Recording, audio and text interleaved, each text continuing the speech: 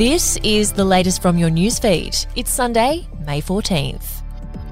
One of the biggest global share market scams in Australian history has been busted. Unsuspecting mum and dad investors are among those conned by the boiler room scam, which netted more than $1 billion.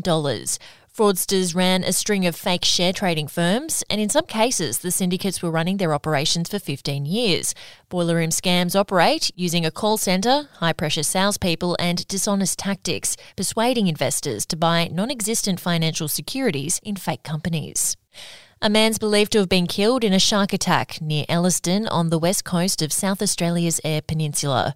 The 46-year-old was surfing off Walker's Rocks Beach yesterday when he was attacked and is now missing. Police have said the man is believed to have died in the attack.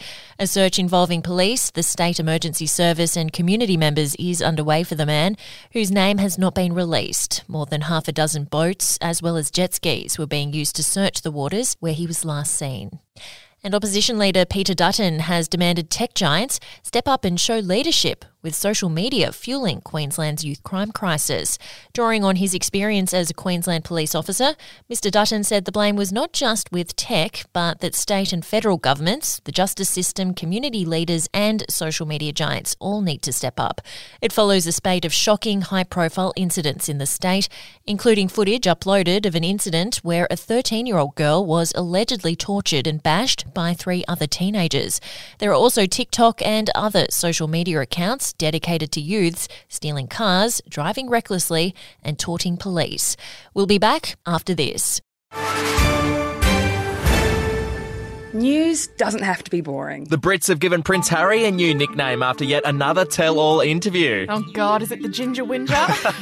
Let the team at news.com.au get you up to speed each day with their podcast, From the Newsroom. A couple were busted joining the Mile High Club. Well, I guess they can't play Virgin anymore. Politics, sport, red carpets, royals. Get all the goss in just a few minutes. Follow From the Newsroom wherever you get your podcast from.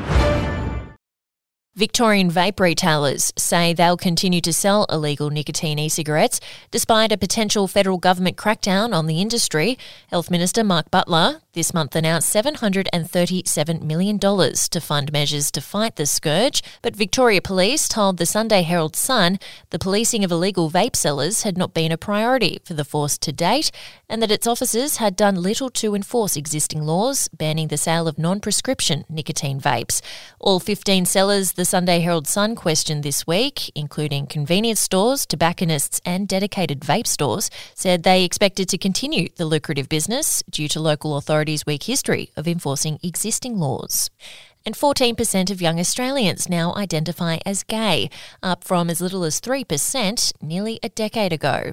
Analysis by the University of Tasmania shows the number of 18 to 25-year-olds on the LGBTIQ spectrum has more than doubled since 2012. The research also shows teachers in government and non-government schools are broadly accepting of homosexual relationships, but it was also found that students and teachers at religious schools were more progressive than the church leaders running them. We'll have another update for your newsfeed tomorrow.